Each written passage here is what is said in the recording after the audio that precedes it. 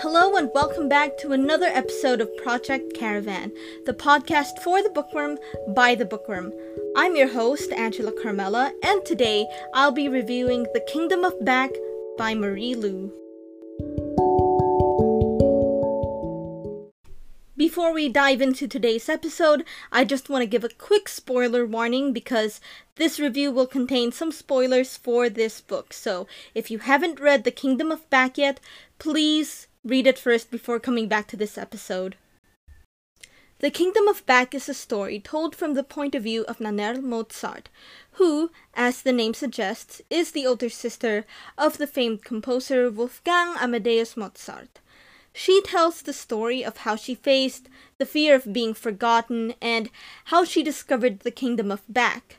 A stranger from this magical kingdom tempts her with the offer of having her wish to be remembered granted, but only if she does what he asks her to. I picked up The Kingdom of Back because I love Nannerl Mozart. I think that's the first reason why I decided to read this book. I first learned about her when I read the second book of the 39 Clues. I don't know if anyone remembers that Scholastic book series with the playing cards that you could also use online. But I was reading the second book, which focused on Mozart himself, and I did not know that Wolfgang Amadeus Mozart, the famous composer, had an older sister, much less an older sister who was also a talented musical prodigy. The Kingdom of Back also combines two things that I absolutely love: history and fantasy. I guess that would be the second reason why I decided to read this book. You don't find a lot of books that cross history and fantasy, so that's something that I will forever appreciate about this book because it has the two genres that I love the most. I absolutely love Nannerl's narrative voice in this book. That's why I'm so grateful she's the main character here. When I first learned about her, I always wanted to know more about her perspective. I wanted to learn more about her life. You see, she isn't credited as much in history simply because she's a woman. So, despite all of her talent and all of her genius, the glory still went to her little brother. So I guess that's why I love having her as the narrator and as the main character here. They say that traces of Nannerl's music are supposedly found in Wolfgang's own compositions, but because that's still just a rumor and because more research is still being done, I guess we'll never truly know. Yet.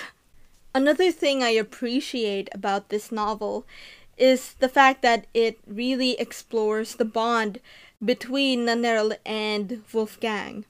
This book is centered around their bond as brother and sister, of course, and their bond with music, which affects everything about their characters and their lives in general. It also builds their connection to the Kingdom of Back, and it is pretty much the forefront of this story. Aside from music, I see that their father is also a big player into who they become in the end.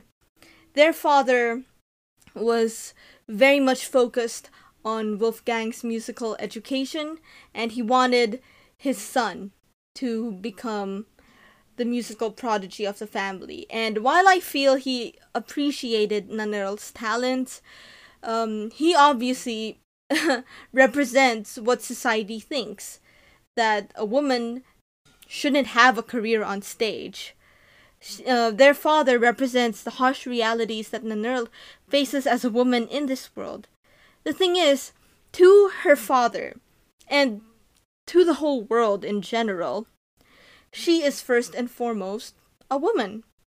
Music will never be at the forefront of Nannerl's identity to everyone else because of society's expectations. This is what creates that inner turmoil inside Nannerl, which is why she wishes so desperately that she will not be forgotten. That is her biggest fear, that her and her music will just be a footnote or at worst a bygone in history. And that turmoil creates her desire to enter the kingdom of Bak. So that is something that I think is very clever about this book. The world building in this book is absolutely stunning. The kingdom of Bak as a fantasy kingdom is very grounded in music. Sound becomes something tangible in this world, and because something as intangible as sound becomes something real, that adds to the glory and the mystery of the kingdom of Bak. And it's literally Nannerl's music sort of come to life. So as she interacts with this world, she can literally see the music that's going on in her head, which eventually becomes the music that she must share with her own brother. This world, the kingdom of Bak, is Nannerl's imagination come to life. If you look at the map that's at the front of this book, you will see how beautiful it is. The world literally acts like music because there's high points and low points. In a way, it's like a whole opera, I would say, going on in Nannerl's mind that just became something real, that became a place that she could visit. The pacing of the novel is a little bit slow, but it still builds that wonderful connection between Nannerl and this kingdom. And another thing that I appreciate about this sort of musical bond that happens between Nannerl and the kingdom of Bak is that, is she the creator of this world, or is she created by this world? Because, as we all know, it is later revealed in the novel that Nannerl is the long-lost princess of the kingdom of Bak, and Wolfgang, her brother, is the lost prince.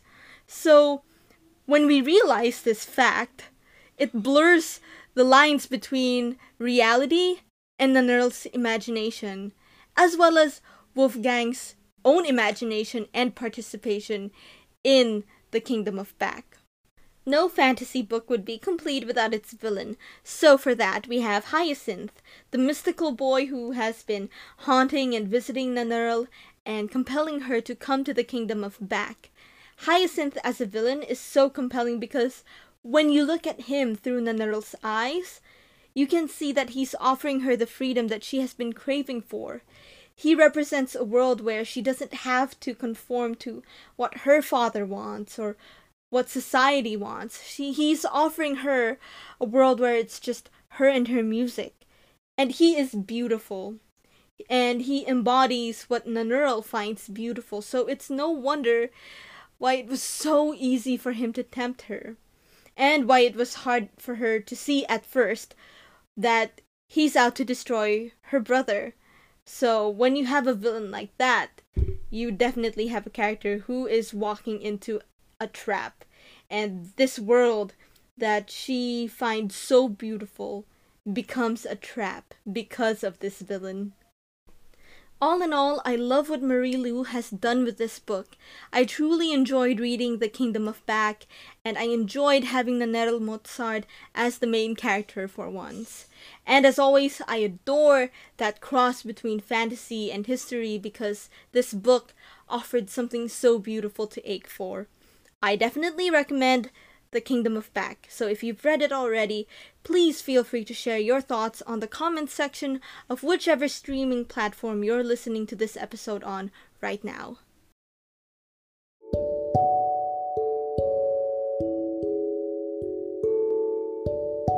Thank you for listening to this episode of Project Caravan, and I hope you enjoyed my review of today's book.